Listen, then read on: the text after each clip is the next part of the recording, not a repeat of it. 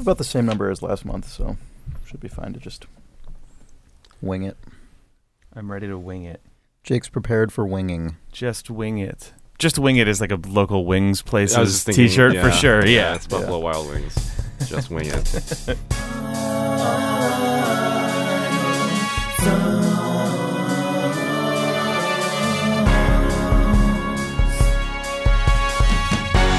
Welcome to the Idle Thumbs Ruination Online for November 2017.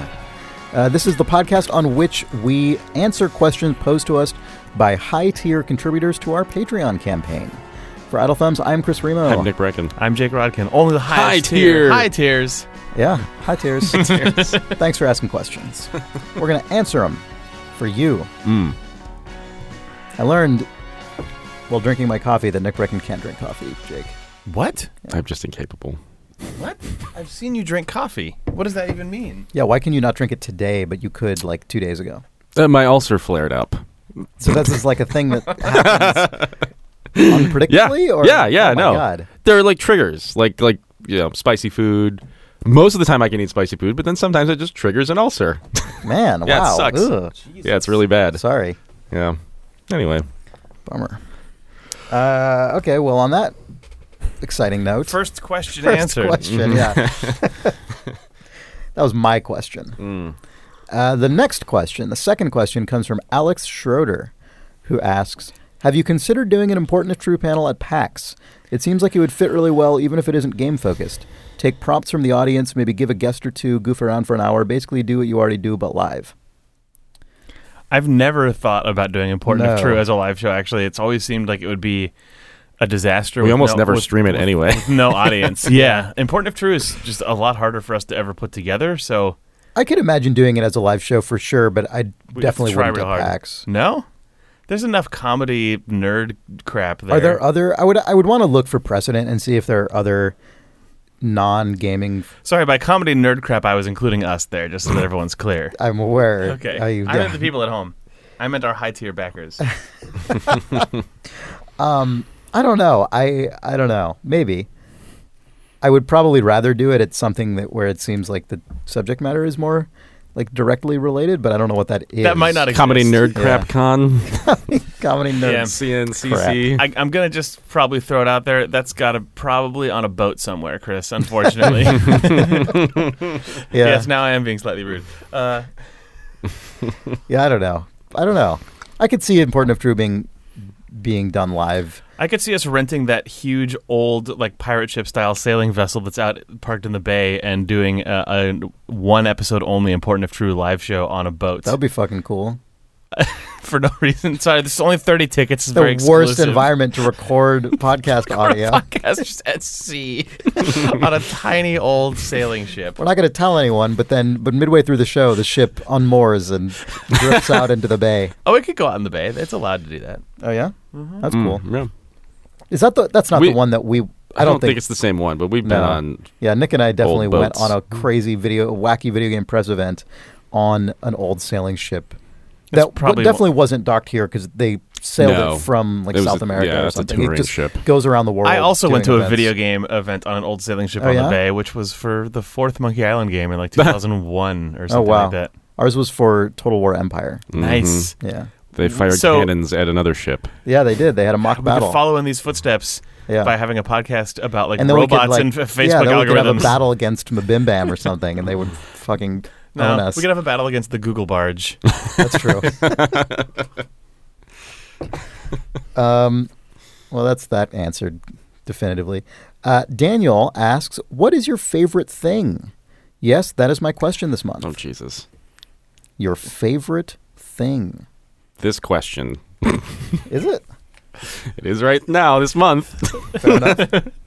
Man, this is so hard to say because it's obviously such a You incredibly really just broad. you want to just come up with a list, really. You don't want to name just one. Well, it depends. Yeah, I mean, if you think of it as you have to pick one thing, I think the thing that I would probably pick is sleep.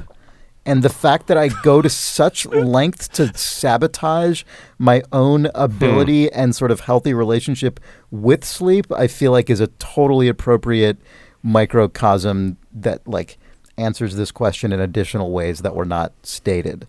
But that is, I mean, That's kind of. I mean, that's a. I wonder if they meant thing in a less Tangible abstract sense? way. Yeah. how the hell do you determine one you mean like a physical object? How do you like determine your one favorite object in the world? You've got to have one. Do I? What's yours? I don't know. It's probably One my of your- phone. Kill me. It's got everything else in it. My favorite thing is existence, the universe. I mean, you're the one who put the thing parameter on it. My favorite thing is The Thing by John Carpenter. Yeah, the first one though, not the second one. I like Thing 1, not Thing 2. Oh, Jesus. Nick, what's your favorite thing? Oh, I don't know. My girlfriend. Oh, you think of her as a thing, do you? Yeah. Wow. Wow, Nick. Wow. Just wow. No, my favorite thing is this pill that allows me to not produce acid, so that my So your ulcer doesn't my ulcer flare doesn't up? flare up. If I didn't have that, I would probably just die by now. But it's a good thing to have. All right. That's a good answer. It's a thing. Brian Brannon says, I'm hoping for more postcard information. I never got my August postcard that it seems like a lot of people got, and we used to get more updates about what was going on with the postcards overall, but it seemed very quiet lately. Is there any more information about what's been going on with the postcards? I replied to this specifically to Brian, asking him to send him his information, so I'm going to just make sure that we get a new postcard out for Yeah. him that he didn't receive, but other than that... August should have gone out. September and October seem to have their shoelaces tied together and are falling off a hill, but they're supposed to both be shipping to us. Yeah, they're ready to go on our end. We're just still waiting for them to arrive from the printer. We should find a new printer. Yeah, we probably should. We've been using. They seemed fine for the first few months. Yeah. It's been pretty spotty in the last couple months for some reason. They're really good, though, I bet. What does that mean? Oh, the quality of the postcards. Yeah, they seem good. What was I going to say? Oh yeah, the reason there haven't been as many updates is because we don't really have anything else to say at this point. Unfortunately, we're just waiting still on them to be delivered. I've noticed a number of people have canceled their Patreons recently, and I wouldn't be surprised if that's the reason. But if you're listening to this and you did, I want to say that you will still get all the postcards that you for the months during which you were subscribed, because we have all of those months as separate data dumps. So we run the addresses off each month and then wait for the postcards. Yeah, exactly. So there's no Destroy our risk lives. of losing anything that you paid for. And if you do have a specific question, you can email us at support@idlethumbs.net. So I'm sorry about that to everyone. We're really trying to get those out. Andy asks, I'm going to San Francisco for a vacation. Recommendations on stuff to do? I don't know why I said it like that. Can people visit the Campo Santo office? It's not worth visiting our office. We actually don't have visitors that often, but No. it's very small. I mean, it has this room in it, but other than that, it's not remarkable at all. Yeah. What to do in San Francisco? Go to Alcatraz. Go That's to- a go very to cliche, but Alcatraz. It's pretty cool. That's legit. Alcatraz seems like the tourist dumb thing to do, and and getting to it is really annoying because you get to it basically from a tourist trap. You get to it from basically adjacent to Fisherman's Wharf and Pier 39, which do not go to those. There's Yeah. no benefit in going to those. Is there not a ferry that leaves from the ferry building? Well, maybe there is. Alcatraz? I I think think there maybe. might be. I thought that the one It'd that be I kind always of a weird route. I could but- be wrong. Yeah. No, I guess that would be pretty It's not straightforward. too. Yeah. not we too don't out of know. the way. Anyway, Alcatraz is actually cool. Yeah, the cool thing about Alcatraz is that it is a thing that is totally unique to the city, whereas a lot of the other tourist trap stuff, like Fisherman's Wharf, there's very little there, I should say, that isn't pretty much the same as the kind of tourist crap you get at any other major port city. You know what? Actually, I went down there with my dad one day. What, Alcatraz? No. The Fisherman's Wharf. Oh, okay. There are actually some cool ships if you pay to get into this area Oh, okay. of a pier. There are some really cool old 1850s like sailing ships down there that you can walk around on. It's actually worth As the price of weirdly admission. referred to already in this podcast. These are more like like old cargo ships that were still of the sailing Freighters. age, but like big old freighters, and it's pretty cool. I would Nice. say that's worth $1 or right. whatever they're charging. But And actually, Fisherman's Wharf also now has the. Oh no, yeah, I guess it's Fisherman's Wharf is where the Exploratorium is now, right? It's not. It's just on a pier. Okay, one of the piers, but The along the Exploratorium is a along great the- science museum. Yeah, it's cool. It's a sort of kid-focused, but still very, I think, enjoyable for all ages. Science museum with a lot of experiments you can interact with and installations, and this wacky thing called the Tactile Dome. Tactile Dome's worth a ticket. You have to get a separate reservation for it. The worst and best Fisherman's Wharf related tourist trap is gone, I think, which is the floating island restaurant. Oh, yeah. for Oh, yeah. Forbes Yeah, they Island closed it. is Yeah. gone. So that's too bad. Yeah. Other San Francisco stuff that we've probably talked about on these podcasts. If you like a fruity cocktail and a themed environment, go to the bar Smuggler's Cove. Highly Definitely. recommended. Also, Yeah. if you like room escape games and don't mind that those exist in other places, there's a room escape game company called Palace Games that runs room escape games out of the Palace of Fine Arts, and they're some of the best ones of those that I've ever Yeah, played. they're I very, really very highly good. recommend them. Also, walking around the Palace of Fine Arts is just cool. Yeah, it's really like, pretty. It's a remnant of the Pan America World's Fair exhibition. Yeah, Yeah. it's a sort of like whatever Art Nouveau, Beaux-Arts style big outdoor park that has a bunch of cool room escape games inside of it. Yep. also walking around the Japantown Mall Oh yeah, that's is fun. actually. What? Japantown Mall. You've never been? I have, Oh, okay. but It's great. I love that place. Go to Festa, the karaoke bar. It's hilarious. all right. It's really you go. good. There you go. There's All some right. things. Well, that's a lot. Seth Henry says, I'm looking for a little advice from some of my favorite meme-hating podcasters. Are we, like, famously meme-hating? I think that we're meme. I feel like I'm We're meme creators. I'm- America Yeah. needs more memes, and we're providing them. I'm meme neutral. I feel like it's really context dependent. You love memes, yeah. I think like you love a good meme. I love a good meme, yeah. You Yeah. really love a good meme, though. Yeah. You relish a meme. Anyway, Seth Henry continues, in our current dumpster fire of a political climate, do you have any experience walking away from familial relationships because revelations have come to pass about beliefs that just don't fly with you? My father's side of the family is very right-leaning to the point that I find myself upset at the things they share online. It's gotten so bad, I don't want to interact with them on any level anymore, but I feel very guilty when considering this. Their memes are often from far-right or alt-right sources, so you can imagine the degree of bad that they can get. Thanks for any insight or help you can provide. Feel free to edit this somewhat lengthy question as necessary. I would say I can relate to this question.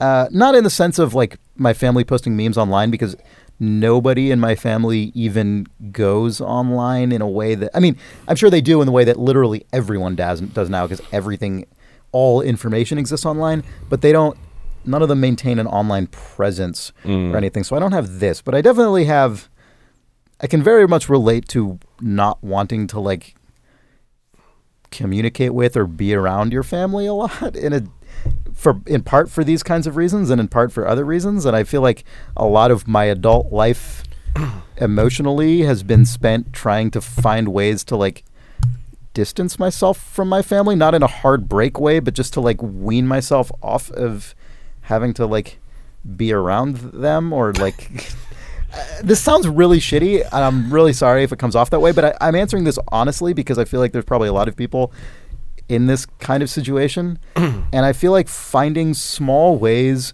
to unextricate yourself from ongoing communication with your family, if it is in fact psychologically stressful for you, is totally fine and valid, and I think can make you better able to have healthier interactions with your family when you do have to interact with them. Like, I have found that I have tried to balance that out, so I just slowly find ways to like gain ground and have just sort of put distance there, and it means when I have to close that distance, it's less fraught because there's less just ongoing baggage that's been constantly building up. And with stuff like online, I would just mute them or like don't follow their posts on Facebook or whatever. I mean, the show me less of this type of media from this person button on Facebook is one of the actual helpful Facebook algorithm controls that exists. for sure. Of just, I've found people with whom I want to still know major life events and occasionally be in contact with from high school or from like distant family. I've successfully suppressed most of the meme content by way of that button. Yeah. There's a little downward phasing arrow to the top right of every post. If you click that and press the suppress meme button, it will suppress the meme. Yeah, I mean, there's definitely a thing with these kinds of algorithms that is, in the broad terms, dangerous in terms of dividing everyone into sort of self-reinforcing bubbles. But on the other hand, like, you really can't put a price on a self-reinforced bubble. on maintaining sort of a healthy psychological distance from things that are just going to be distressing to you on a daily basis. So I wouldn't feel guilty about that. Jesse asks, what's the thing each of you has the most skill or knowledge in at this point in life, and how will it help you survive the coming robot apocalypse? Worthless. All worthless. Sorry. None Any of us tag team have. combos you can pull off as a podcasting team in a survival situation? P.S. The J in my name is pronounced like the Y in you, so it's UC. Sorry about that, UC. How did you say it at the beginning? Jesse? Okay, I thought you said we were going to open it with juicy, which would have been... I think I have in past months. I just say it a different way every time because I forget every time. I still don't even know if... Just differently bad every month. Yeah. On Idle Thumbs. Yep. That's why we call it ruination. So what are our skills and how do they apply in a bad future? They don't. What's your deepest skill or knowledge?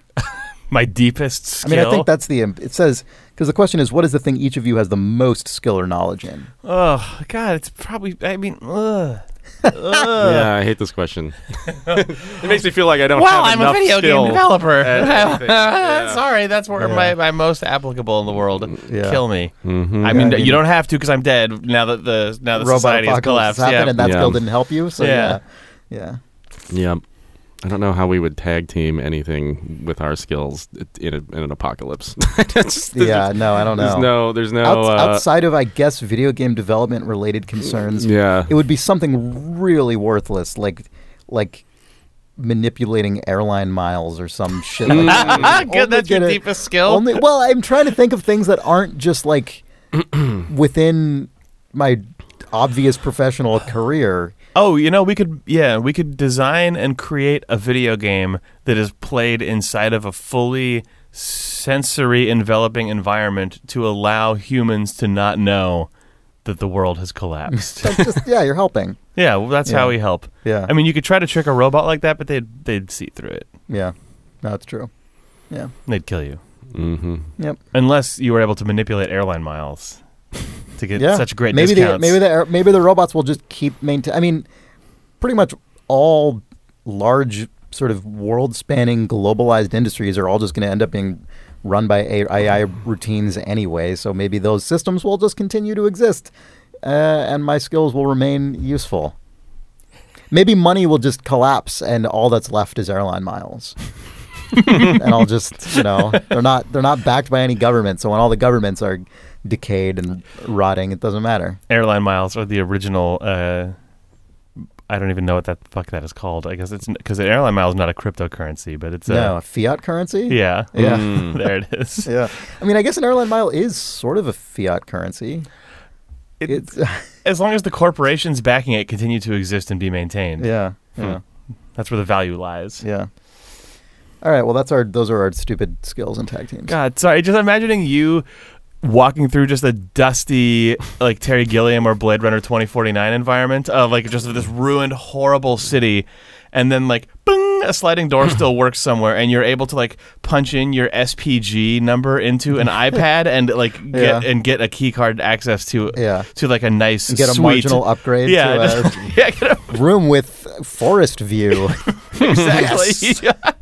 Which in this case just means that the TV walls have unlocked the forest theme. Right. Yeah. Behind that TV wall on the other side of the outside on the wall is just a fully burned forest. Yep. With charred tree stumps. But you're able to just get that, up until the 11 a.m. checkout, you just have a little break. But that was your last I get late checkout with my. Oh, you get gold late checkout, status. right? Yeah, I'm there till 4 You p.m. get there till 4 p.m. But those were your final points. That's Yeah. your status ends tonight. Yeah. That's also what the robot says when it kills you. Spencer Hayden says, God, this is a long question. This already looks like more than one question to me. We'll see how this pans out. An aging thief encounters a genie and earns a single wish. Knowing the malevolence and joy the Jinn take in twisting wishes, the thief attempts to leverage his wish into a power that will not cause him long-term harm. He asks to be able to know before a job if he will finally be able to retire afterwards. The genie smiles and grants the wish. Wait. What? Wait, what's the wish? I'm missing a few details in there. Before a job. Wait, what? Wait, okay. It's a thief, Nick. Okay, Why Thieves does do it- jobs. An Yeah, I know, aging, but- an aging thief encounters a genie and earns a single wish. Okay. Thief has one wish. Knowing the malevolence and joy Jinn take in twisting wishes, the thief attempts to leverage his wish into a power that will not cause him long-term harm. He asks to be able to know before a job if he will finally be able to retire afterwards. Okay. So when it says he asks, he is requesting that power as his wish. Okay. So his wish is to know before he performs a heist or whatever if the gains will be large I enough see. to support his life indefinitely afterwards.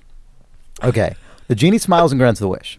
The thief then discovers that by contemplating an action they are about to undertake, they can know if it will be the last time they perform the action.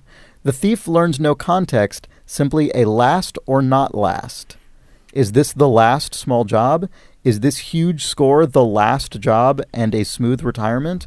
Does the thief fall out of a window and never employ his sneaky boots ever again? The only question the thief discovers the power does not work on is this the last time I will use this power? Imagine now that you have this curse. How long does it take to ruin yourself? What? I am so confused. I don't even know how to approach this.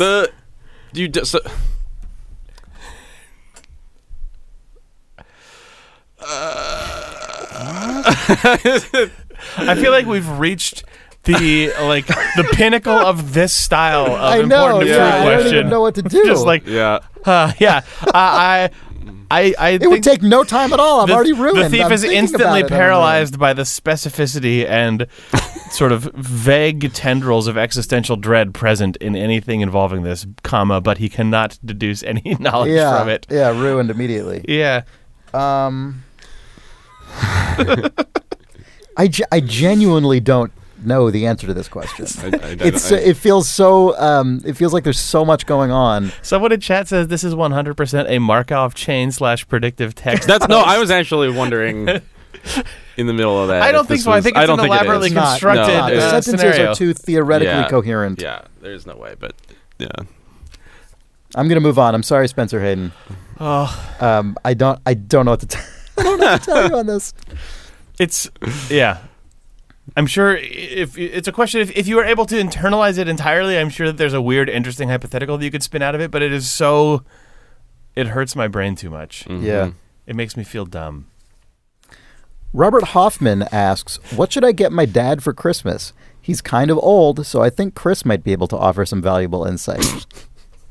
By weird coincidence, the most recent episode of Important If True, which was released after this question was asked, ended up having a whole section about how giving gifts causes to my family specifically causes me massive distress, which reasons why might further be suggested by my answer to one of an earlier question on this episode. But specifically with my dad, I have fallen into a very safe and non-loaded thing that I just get him every year for Christmas, and I buy it differently each year, but it's the same. And what it is like nice loose leaf teas and one of those little. Classic I got him one of those gift. little like strainer ball things that you can use to because he just used tea bags before that.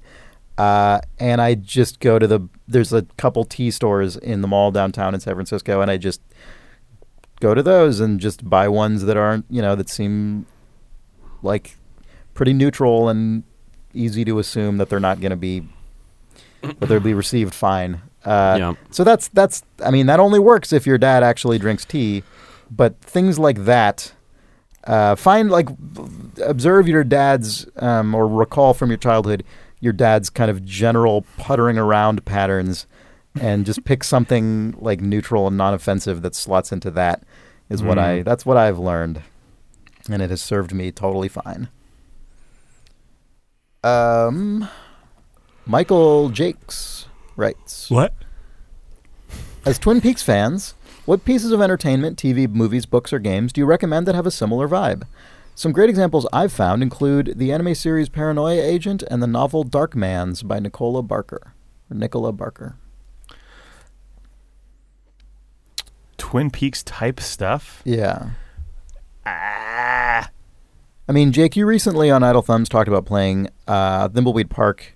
Yeah, Thimbleweed Park has like some airs of Twin Peaks type stuff in the beginning of the game, but the farther in it goes, the more it drifts away from that. Definitely. Yeah.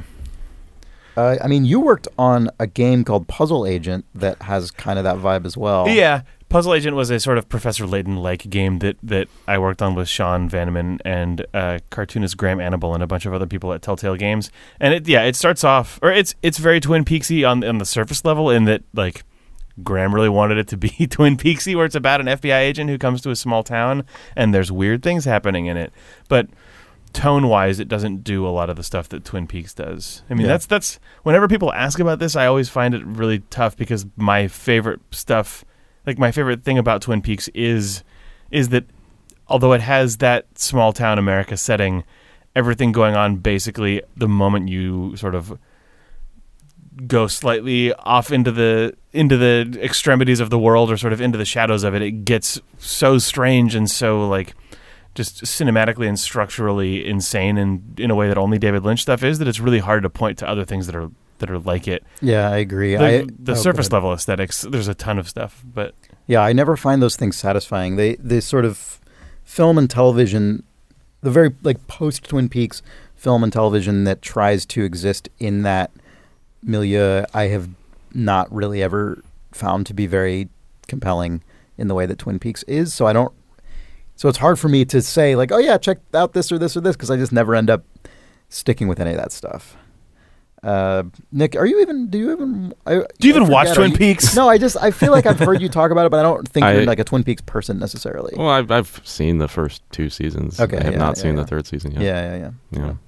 I don't suppose you have any ideas. No, I have no idea. Other David Lynch stuff. I mean, that's true. Just genuinely, if you've watched Twin Peaks but haven't gotten into other David Lynch things because you're worried that they're going to be too weird or whatever, I mean, at least watch like Blue Velvet and maybe Mulholland Drive. Yeah, those are probably good pulls from. And then if you go and watch Twin Peaks season 3 and like that, then just go and watch any other David Lynch thing. Definitely, for sure.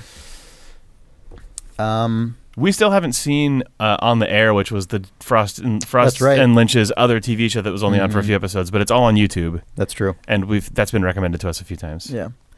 Torbjorn Grunevik Dahl writes, I keep thinking of truly excellent questions while listening to the Ruination Cast and then forget them.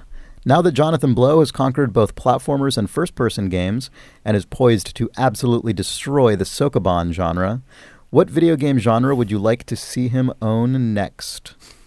I would like John Blow to make an MMO. Wow. That would be intense. That would be very interesting. That would actually be, I would be interested in seeing that as John Blow's MMO. Yeah. On TNT. John Blow MMO. That's short for Jonathan Blow is blowing my mind, I imagine. Off. Jonathan Blow my mind off. Yeah. Jonathan Blow MMO. Jonathan Blow my mind off. Yeah. Good. Stupid. But true. That's the most likely title, I would say, for something Jonathan Blow. I'm going to Jonathan Blow your mind with my new massively multiplayer online game. Jonathan Blow's going to make you his bitch.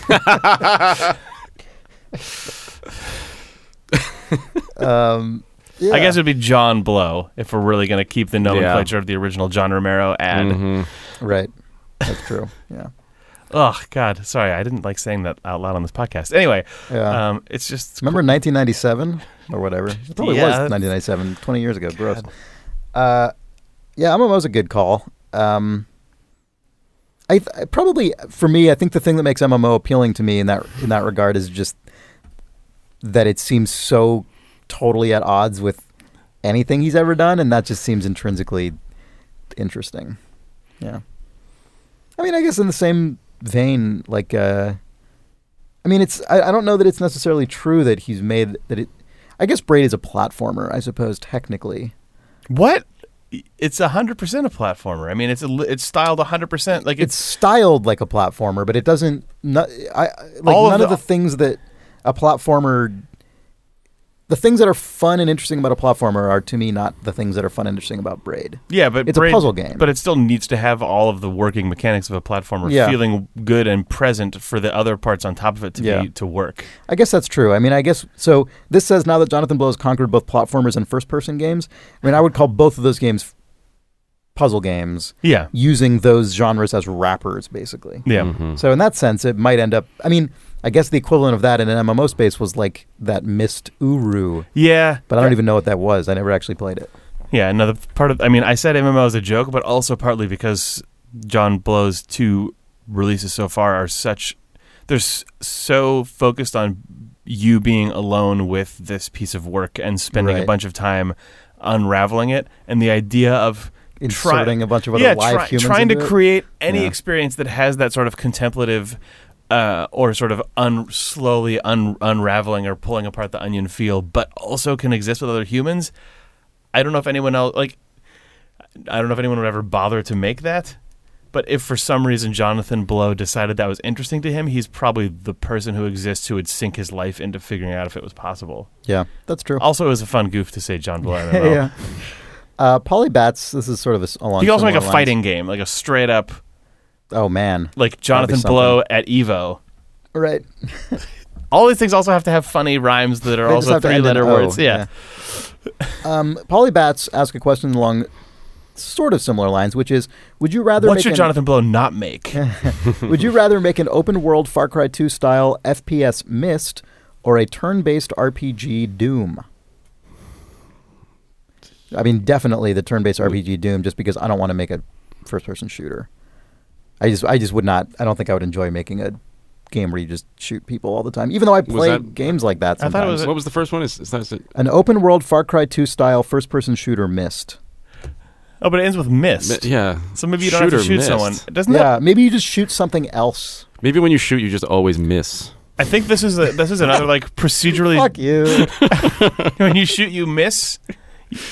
Yeah, you missed. You've missed. Yeah, but then your sort of hit scan bullet also fires, hits a block somewhere that makes an obscure animal sound play, and you go, what was that? And then it all becomes revealed. Isn't an open world big Myst just The Witness? Yeah, but it's certainly not. But you don't FPS. I mean, I guess it depends if this person's using FPS. It could be a first literally, or if they are using it in a colloquial sense to just mean a first person. A fantastic puzzle solver. There you go. Open world Far Cry 2 style first fantastic puzzle solver Myst MMO by John Blow. It's The Witness, except that you have a first person IK based like Jurassic Park Trespasser hand that you have to use to solve the puzzles. But if you miss, you can just kind of knock it over and it'll roll down a hill and then fuck up a different puzzle. Right. And then you have to go somewhere else to get through the area. Yeah. Or you have to just come back and it eventually resets in an annoying way. In the style of Far Cry 2, the puzzles eventually reset themselves. That's and you true. have to fucking solve them again just to get back to the other side of the map. Yeah. So I think that's I'm describing like a CD-ROM parody of The Witness. Yeah. Describing the pissed of The Witness. Oh God. Yeah. I think someone's made a turn-based Available in Doom. Office I think that there have been I'm sure there are turn-based takes RPGs. on Doom that are like that. Yeah. I think there's a game actually just called Doom RPG. Or something to that effect. I would love to play a version of The Witness where you have to actually like manipulate a Jurassic Park Trespasser hand. Would you? How long would you love to play that? Oh, an hour on a stream. Yeah, that's true. Like The Witness with sort of a surgeon simulator The Witness aesthetic. VR. Yeah, where you could sort of like have to open and manipulate all the stuff. Yeah, with They just become increasingly ridiculous contraptions. Yes. Yeah. You could do such stupid stuff where like the puzzle thing is the puzzle panel is hanging off of a little like physics rope, so when you touch it, it just goes oh God. It sort of just like slowly rotates away from simulator. you. Yeah. Oh, X man. The Witness. That would actually, Just what could get that sort of fumbly physics Far Cry experience, and you have malaria. That's the Far Cry 2 style part. Yeah, Mm-hmm. but all the pills are inside of just These big puzzle medical boxes. cases that you have to Yeah. solve puzzles to open, or you die of malaria. Yeah, that's good. That's how you. That's. I mean, I wasn't sure if The Witness was a real game, and I think we've made it that by adding physics definitely. and malaria Yeah, for Mhm. sure. and checkpoints. Joel Palmer asks, what albums have you enjoyed from 2017? What albums from 2017? Oof. I don't know if it has to be necessarily. I guess he means released in 2017, but I feel free to answer it in 2017 rather than from 2017. It's our podcast. We can do whatever we want. Jesus, I don't know. I don't listen to music ever. I recently. This is a soundtrack album, but Jessica Curry, who is the composer for The Chinese Room, which made Amnesia Machine for Pigs and Dear Esther and Everybody's Gone to the Rapture, recently released the soundtrack to The Chinese Room's latest game, which is a VR game called So Let Us Melt, which I have no way to play, so I haven't played it and probably never will. So for me, that soundtrack album was just an album, because I think Jessica Curry is fantastic, and so I just bought it as, I just bought the downloadable album, and it's really good, and I would totally recommend it as a really great piece of sort of choir and orchestral writing with electronic elements. It's very her and very good. If you've liked any of her other works, you'll probably like this. So that's the soundtrack to So Let Us Melt by Jessica Curry. Chad is saying composer and co-founder, I think. I think she is the co-founder of the studio, and I co-owns it with Dan Pinchbeck, her husband, and the other person who. That's cool. I just mentioned composer because that was related to the. Listen, Chris, to the album specifically. I don't know, music. Ugh. You're so disdainful. I don't have an answer for this either. I've not listened to a current album this year. Yep. Have you listened to an old album this year? Of course. Any good ones? I like Nico Case. Enjoy that. Enjoy Nick that likes recommendation. Nico Case. Enjoy that. Man, I bought, this is so stupid, but I bought Switched On Bach by Wendy Carlos. Oh, man. From I don't know, probably the mid-'70s. I forget exactly what year that came out. But that's, like, Wendy Carlos is an electronic, sort of pioneering electronic composer and performer who came to prominence when she created an album called Switched On Bach, which took the works of Johann Sebastian Bach and interpreted them through Moog synthesizers. Moog synthesizers being really early, important, synthesized keyboard instruments. And I've known about this for a long time, and a lot of people would know about it because some of her work was used in the soundtrack to A Clockwork Orange by Stanley Kubrick. And she also did the original soundtrack to The Shining, although much of the music in that movie is existing compositions, and her, I think pretty much all that's left in there from her work is the main theme, which you might recognize. But anyway, just a really great, interesting figure in the world of electronic sort of art music, I guess. And I recently was reading about her for the first time in a while, and I was reading about the making of Switched On Bach, the album, which is just a really fun, good listen. And due to the way those synthesizers worked at the time, they were totally monophonic, which means only one note can be played at any one time. So she had to painstakingly record every single part over itself and just go note by note and perform these entire albums, like just in, overdubbing again and again and again. And I mean, it's just, without the aid of computers or MIDI or any of the things that would make that a much, much, much easier task now. And when you listen to it, it sounds so seamless. It's really impressive. So that was just a cool, ridiculous fact I learned about that album. But that's definitely not a 2017 album, but I acquired it for the first time in 2017, only having heard just various bits of it in the past. Switched On Bach by Wendy Carlos. Ian McNichol writes, what do you think about the differences between designers that has emerged as the games industry has grown? There are now more than half a dozen designer titles across level designers, system designers, and narrative designers. You may have the same title as another designer, but a drastically different set of duties. Should any... Mouth Moods by Neil Cicerega. Did that come out this year? Yes. Oh, wow. Anyway. Wow. Thanks, Chad. Forever ago. Should there be any standardization on what classifies as a designer, or should we maintain this status quo? I think at large teams, the reason so many titles exist is because there are that many things to do on games that have often hundreds of total total employees across all disciplines. So I don't really see any reason that shouldn't. Yeah, flattening be the that out to case. just referring to people as designers would actually be a disaster because it's Yeah. impossible to know who's responsible for what. Yeah, Yep. yeah. I don't know. I mean, I think in these questions are always so difficult because games, in a way that simply does not apply to film or something, which is probably the closest comparison in terms of like just major commercial art with respect to how games are made. I mean, they're both large team endeavors. Even a very small game often has like half a dozen people, which is just more people than write a book or, something like that. Even more people than in most like pop groups or whatever.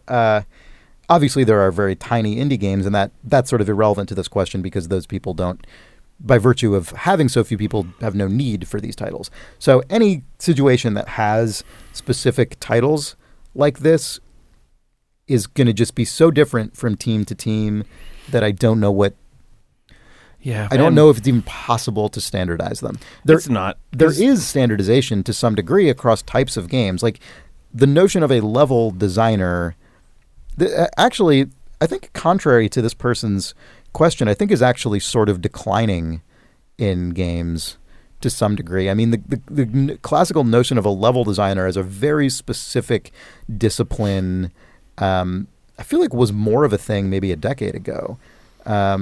It's become tough now that not all games have levels. Yeah. Now that you can have big streaming contiguous Exactly. spaces, Yeah. the notion of sort of designing a world as a whole and then having people design specific missions or story elements that take place in there, it's very different than just like, I designed...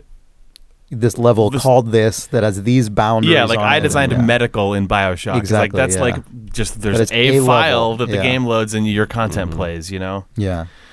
Yeah. Yeah, as game, especially even in the last couple of years, as games have really chased sort of, especially again, I'm talking about large scale games here, which I think is relevant to this person's question because, again, this many different titles sort of implies a team of a certain size.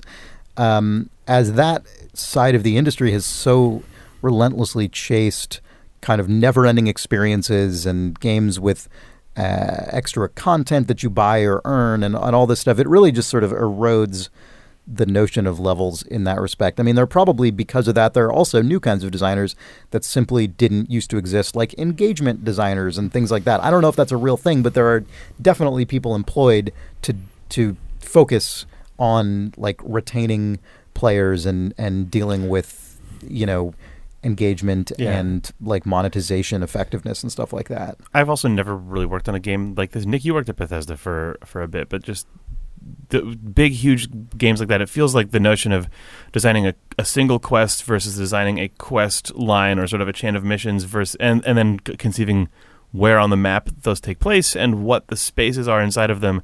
None of those individual things seems quite as close to what a traditional level designer was. And it also seems a little different than what just being a person who writes quests was when it comes to like really old RPGs. It seems like that the line in all of those is blurred, and I don't know how those jobs split apart, but There's just a little bit of overlap in every discipline. Yeah. I mean, they still call them level designers and quest designers, but yeah, you're right. I mean, like level designers at this point, I think they still at Bethesda, I think they still have it's their purview to determine where that level is placed in the world. But then there's a world designer who's designing the actual environment around that world quest. Is built That's like out of like crazy erosion modeling and all sorts of weird at the beginning, right? You generate an actual continent, Yeah. and then have to choose where inside of that world stuff goes, which is so different than someone on graph paper drawing out a map of what a space station is going to look like from nothing or whatever. You basically end up with like small teams who are responsible for a particular zone or something that all have overlapping disciplines.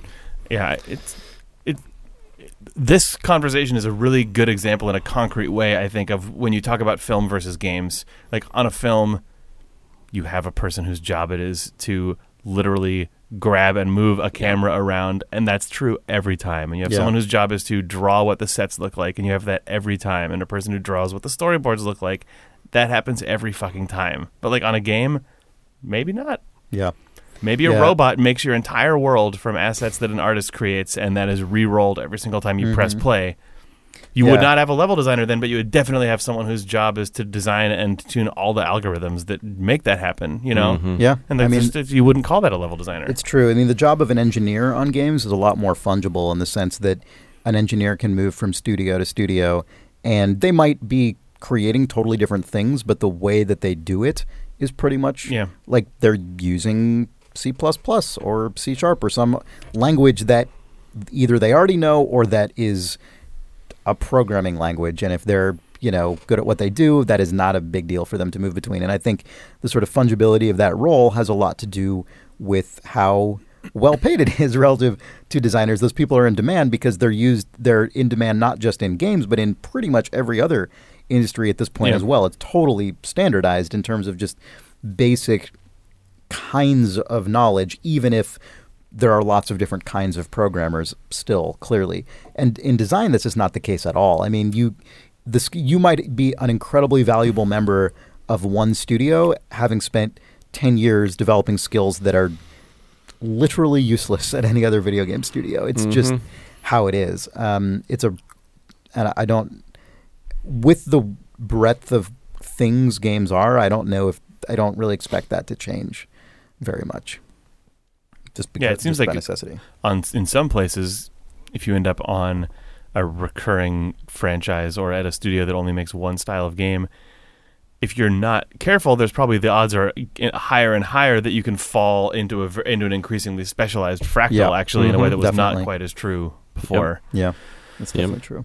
Which, that's not, you're not fated to get owned that way if you have a career in games, but it's a danger. It's a possibility. It's a definite possibility. I mean, I think that's probably one reason the games industry doesn't tend to host very long careers. I've mentioned this definitely on Idle Thumbs, our actual video game podcast, before, but I used to for a couple of years, I ran the games industry salary survey, which was published by Game Developer Magazine and Gamasutra, and the statistics on how long people maintain careers in the video game industry are pretty dire. I mean, I think this was, as of several years ago, so I don't know how it's changed since then, but probably not that much. At the time, something like 25% of people maintained careers of 10 years or more, which is just not, I mean, that means most people are in the industry for less than that, and that's not a very long time. I mean, that's a lot of people. Yeah, that's not just which job you have, but what entire sphere of career you're in. Exactly. Yeah. It's just the games industry is, for many reasons, this only being one of them, not very good at sort of providing a long-term, sustainable, robust employment for a given person. Man, I think I've just recently gone past 10 years. Oh, yeah? Yeah, that sounds about right. Yeah. You made it. I did it. I'm in the 25%. Nice. Let's see here. Reggie Clark says, I wanted to ask if you guys have ever played the Steam World Dig series. I'm enjoying the new version on the Switch. I'm curious what you could do with a story-based and beautiful platformer like Firewatch plus platforming. I think Jake and Chris's love of platforming could add a lot to the game. Chris, do you love platforming? It depends. I mean, Spelunky is one of my favorite games of all time. I like platforming when it feels sort of interestingly complex in the way something like Spelunky Oh, right. You don't is. like rote memorization mechanical stuff like Mega Man is not. No, I can do it. I mean, I really liked Cuphead, but it's not exciting to me intrinsically. Right. So yeah, I've not played. I honestly don't even know what Steam World Dig is. I'm sorry. Yeah, sorry. Yeah. There's one on the Switch though, and Jake has a Switch. Jake could play it, conceivably. You guys should get Switches. I recommend them. I know. I keep thinking about it. It seems cool. Andrew Dice asks, even after years of pods, I don't think I've heard you guys talk about Jodorowsky's Dune. In case any listeners don't know, this canceled film's place in sci-fi movie history. Can you talk about Jodorowsky's Dune? Thanks. There was a documentary about this that I think was called Jodorowsky's Dune that I saw in theaters, actually, in Seattle a few years ago. And it was a really good watch. So the director, I think is Alejandro Jodorowsky. Does that sound right? Yeah. Yeah, he directed all kinds of really surreal sort of cult films. I'm trying to actually bring any of them to mind. I have not seen any of them, I don't think. Like The Magic Mountain, maybe? Yeah. I don't have my phone on me, so I can't check any of these things. But just a interesting, weird cult director who's still, I believe, active to this day, was supposed to adapt Dune to film, and eventually it ended up in a completely different form, being directed by David Lynch, sort of as a famously unsuccessful adaptation of that work. And more interestingly, a lot of the team that Jodorowsky assembled to make Dune, this is all from memory for me watching this documentary years ago, but went on to be involved in really influential and important movies like Alien. And so a lot of people sort of see the diaspora of Jodorowsky's Dune as suggesting that this movie could have been truly incredible. Look at all the talented people involved. I came away from the documentary not really believing that. I thought it looked fascinating and sort of captivating in a fever dream sort of way, and really interesting, like having a lot of ideas in it, but also looked like a project. It's hard for me to not look at stuff like this from the perspective of someone who works in, like, I guess, commercial creative entertainment. Like, it looked bloated and kind of almost centerless and overly ambitious, and it wasn't really clear to me how it ever would have turned into a complete self-justifying film. It might actually be for the best that all that we got were all these things that let you imagine what could be, and then it went and still managed to influence the field in which it existed without ever having to be a movie. Like, right.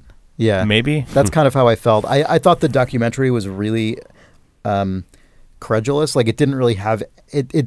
The documentary seemed to, on its face, take it as a given that all this stuff was so incredible, and that sort of in turn made me even more skeptical. But it was a totally fascinating watch, and I would highly recommend watching the movie Jodorowsky's Dune, the documentary, because it was really, really interesting, and it was totally fascinating how many of the people involved were incredibly or in some cases are just important people or influences in science fiction film. So that's cool. Michi Leroux asks, there it is, any hint on the basis of the next Campo Santo game? Nope. No. Sorry. I mean, you had to know that was going to be the answer to this. I'm glad that you backed our Patreon to ask us that question. Yeah. It's a video game. It is a video game. We can say that. It's not a Firewatch sequel. I think we've said that publicly before, so that's safe to say. But what if? But that's a hint, I suppose. It'll take place in the Mirror Moon universe, as started by Firewatch. Oh yeah, definitely. Yes. Matt asks, in which our moon texture is backwards accidentally. Yeah, we accidentally reversed the moon in Firewatch, and some people noticed. Matt writes, having done a handful of escape rooms in San Francisco over the past few years, I've really loved them as a form of frantic group cooperative puzzle solving. In an incredible coincidence, as a second time to mention this on this Ruination cast, I recently escaped from the Palace of Fine Arts Roosevelt Room by Palace Games. Definitely do that one if you haven't yet, and it got me thinking, do you all know of any digital games that invoke the same kind of multiplayer puzzle solving? The closest I can come up with is Jonathan Blow's MMO. is Terry Kavanagh's At a Distance, which was a really neat two-player experience, but that's all I can think of. No, I don't really. I don't. That's a really interesting problem to tackle, but it seems really difficult. Keep Talking and No One Explodes, the VR bomb defusing game, is actually kind of like that, except that it's not a shared multiplayer game. It takes place in real life. Yeah. But, yeah. Yeah. I mean, I suppose this isn't... I mean, Space Team is a digital game and has that sort of collaborative, frantic thing. I mean, that's way more frantic than a room escape. An actual room escape game is in real life. so much of what makes room escapes work is that you're in a physical place and can handle things. Yeah. And it I think that goes a long way to ameliorating the potential problem that is sort of inevitable in room escape games, which is that most of the time, most of the people aren't actively achieving anything. Like usually in a room escape game, you're working on between like 1 and 3 concurrent puzzles at the same time. Mm-hmm. But if you have more than 3 people, that sort of definitionally means not everyone is like, a lot of people are just going to be wandering around trying to figure out, like, can I find something else to, point the right way, but not necessarily achieving anything. And in a room escape game, you can often go a long time without doing anything. But I think being in the physical, real space with your friends or just other strangers who you're now meeting, and with physical objects at 100% fidelity because it is the real world, makes it not boring. Yep. I would think that it would be hard to get around that in a digital space where it feels like yeah, you don't think so? There's the upside of putting the game like this in a digital space is you can that put literally anything in it. Yeah, and you're not confined to the space. You could have everyone. You could have That's someone true. throw a switch in the virtual room, have the lights go off, and then each of the 8 participants is inside of a single isolated chamber where you can still talk to That's each other true. verbally. But you're like, okay, what do you see? What do you? That's like, a you good could- idea. And then you have to solve your way back out of that together. Like, you could Yeah. literally give everyone a unique thing to do by force because you have control over what's in everyone's hands and what's in front of their eyes. But I don't think it would work for technical, stupid reasons, which is getting 8 friends into a multiplayer game to solve a puzzle is really hard. Yeah. Also, what do you do once you've already solved it? Can you keep doing it again? That's what I mean. Like, exactly. Like, it's as a one-time experience. Yeah. The draw of, we're all friends who live in the same city. Let's go to this room and do this. It's like going to the theater or going to a movie or something. But people don't multiplayer game like that. And you can charge because it's in the real world in a physical place. Yeah. The implied scarcity of that allows you to charge enough that the business can be sustainable, even if every single person in your target audience only ever goes to it exactly one time. Yeah. Whereas in it digitally, even though your costs of creating and maintaining it are lower, you would still need to charge a certain amount just to make it economically feasible to have a digital game that people can only solve once. Yeah, I think that seems that real hard. From a game design standpoint, there are a ton of really cool upsides actually to doing it digitally, but I don't think the business model aligns correctly. Yeah, that's a good point. But But who knows? who's to say? Tom Grundy asks, do you have any sort of eternal September for anything in your life? Any period where something you were into gained mainstream acceptance, which then fundamentally changed your relationship with that thing? For context, Eternal September is Usenet slang for when all the AOL people began flooding Usenet, and this is used to demarcate basically before all those dang normal people showed up. I'm going to elaborate on the specific meaning of Eternal September because Tom Grundy here doesn't explain it, but what that actually meant, because I remember this, I was after this point that I got online, but soon enough after it that I remember it still being a common phrase that was used. What that means is that Usenet, and by extension much of the internet, was primarily accessed for a long time, Usenet being news groups, either by like really early adopters, people who had a way to like have internet access and be into something long before society was, or also by students, because universities were a big part of where the internet grew. And that was, for a lot of people, going to university was the first time they would have internet access because it was, they were part of now this big institution that was part of this big network, whereas in their own just home, that was just not something they encountered. And so September was sort of stereotypically when a bunch of young newcomer idiots would show up because the school year would start. And so the Eternal September was like, now this isn't just people in universities, now everyone just has the internet, and now it's the Eternal September. So that's what that phrase means. That specifically is referring to September of 1993, which was when AOL first activated Usenet. Yeah, there you go. Yeah, was when just... Was it actually specifically in September? September. Oh, that's funny. September of 93 was when the wall between America Online and Usenet was lifted, and just every asshole. I was one of those. I had AOL. I didn't have the internet. I ruined the internet. I don't know. I'd actually never heard it in the student context. That's really interesting. That tracks for me as well. Yeah. I would say I don't think I have anything that has such a clear, to Jake's, to your point there, like it happened at this time and like the floodgates open now. I don't think that's got to be pretty rare historically speaking. But definitely looking at what's going on now with sort of just trends in multiplayer gaming, multiplayer like video games, that definitely feels like a case where a thing I used to really love and participate in is just it's spilled over into being like, so huge, and the interests in it, the financial interests in multiplayer gaming are so huge now that it's enabling a lot of really predatory and shitty game design and business practices that are totally unappealing to me, and it just feels I've actually felt this way for years. Not to say like I'm so cool and the things I like should work, but like it should just be the thing. I do think now a lot of the like money-based influences in multiplayer games are actually bad. Like I think those are actually bad. A lot of stuff that happened before it was all explicitly money-based, just in terms of persistent upgrades and rewards and stuff, were already unappealing to me, not because they're inherently bad, just because they were not for me. So I already kind of felt like the world of online multiplayer games had sort of like it's grown away from my interest, but now it's extreme. It's been a long drift with, I mean, the initial loot boxes in TF2 and on one hand, and then the sort of persistent experience-based stuff on the console side. Now it's all of those things have crashed into each other 1,000%. Yeah. Yeah. Do you guys have any other examples of this sort of thing? I have this that multiplayer one's interesting because I don't think about it, even though you're right. I used to play a ton of online multiplayer first-person stuff, and I've drifted away as the culture of it has changed, because the design of it has changed, because the audience of it has changed.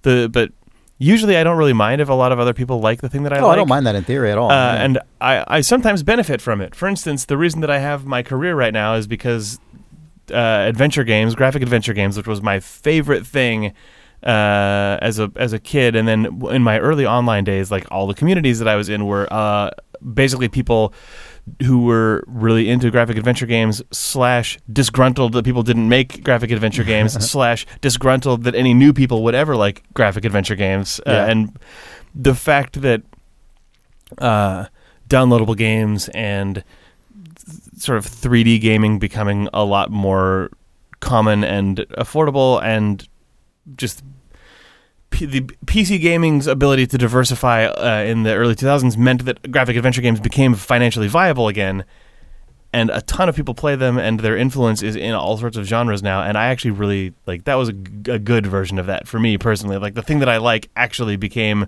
broadly cool. Yeah.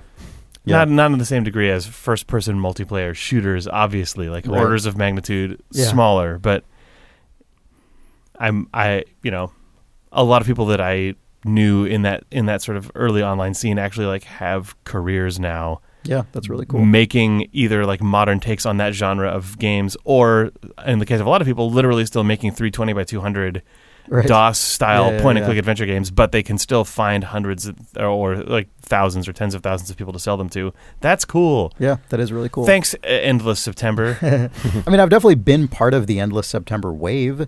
Like I mentioned Airline Miles earlier in this. I got deep into Airline Miles like 4 years ago, or 4 or 5 years ago maybe, and like I think that was probably right around the point at which the prevalence of online like blogs and stuff around that kind of hobby reached a point of bringing in just huge new audiences. So you were in that wave? Yeah.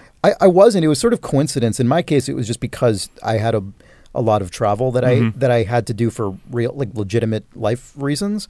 And so then I just sort of ended up going into it sideways organically for that reason. And I actually still don't really follow a lot of those blogs. I just follow the Flyer Talk forums, which is where I learned everything I know about it. But I definitely like chronologically was, probably totally part of that just like wave of however many thousands or tens of thousands or hundreds of thousands of people who swarmed into the miles and points game in the last, in the 2010s basically, and I think a lot of people in that community find it really irritating. But whatever. Sorry, I just started thinking about the fact that I don't want to talk about Gamergate. Oh, yeah, Gamergate. Just floods of people finding interest and passion in a thing that was previously gate-kept by a very small community, then that community just being angry asswipes about it. Yeah, you want to be really careful about getting too precious about. Yeah, like Endless September was sort of the first version Yeah. of that online. Yeah. But Gamergate is it's funny because me talking about adventure games and the narrative game experiences, being able to find an audience and being able to sell in the same places as traditional games, blah blah blah blah. There were a bunch of people who fucking hated that for completely different reasons than anything One that of I the was things, about. God, I mean, gross. I just remember grossed myself out. One of the things that really turned me off of the adventure game community, I mean, well over a decade ago, since I've been was actually part of it, was how insular and it had its own fucking disastrous gatekeeping. Yeah, and that stuff sucks. I mean, I think the stuff can go two ways, right? I mean, you can get the version of it where something becomes so big and profitable that it becomes poisonous because of its large scale, which I think happens a lot of times in a sort of just capitalist society. But then you can have the other danger, which is things are too insular and they give people a deluded belief that it is correct that the thing is like insular and gate kept, and that any change to that is a threat to them or some kind of like insult or something. And that's really terrible also. Yeah. It's nice though that the previously gate kept, this should be a pure genre for puzzle fans and hardcore enthusiasts only, branched out into engrossing narrative puzzle-free experiences, and then that flowed into for hardcore gamers only digital marketplaces and caused them to get enraged. Wait, what? What is that last thing you just said? Oh, Gamergate. The Gamergate comes. Wait, what? I mean, I see what you're saying. Okay, sorry, that was really hard to follow. If you're not deeply aware of all the things that you just said. So what you're saying is that a very insular genre, adventure games, yes, which is a very gate-kept, like hardcore oriented community of especially a lot of whom were like, obsessed with like hardcore puzzles and it was especially like that in the like late 90s, early 2000s. Yeah, definitely. That one sort of branch of that turned into walking simulators, which is, decried by some people as sort of just like emotionally focused story first interactive narrative experiences, which a lot of a certain type of person sees as the most insulting and anti-gamer sort of trend in video games. So that is an irony there. So it's good that the adventure game like Fish Tank cracked and a bunch of adventure game purists screamed, and then where it dripped into was another community of people who were getting mad that it also showed up there. Cool times. It's a lot more complicated than that, but that's one little. It's a lot more complicated than that. On that note, that brings the Idle Thumbs Ruination Online for November 2017 to a close. Thank you if you were one of the people who submitted a question to this episode, and thank you if you didn't and you just listened to us talk about them for an hour. As always, this podcast is available in video form on our YouTube channel at youtube.com/idlevideos or as a podcast on the Idle Thumbs podcast feed, which is where you may be listening to it right now. If you would like more information about our Patreon campaign, how to become a backer and get the monthly postcards that are definitely going to go out one way or another, or ask a question on this ongoing podcast, you can find more information there at patreon.com/idlethumbs. All the information is there. You can read all about it. All right. For Idle Thumbs, I am Chris Remo. I'm Nick Brecken. I'm Jake Rodkin. Thanks. Bye. You're welcome. Bye.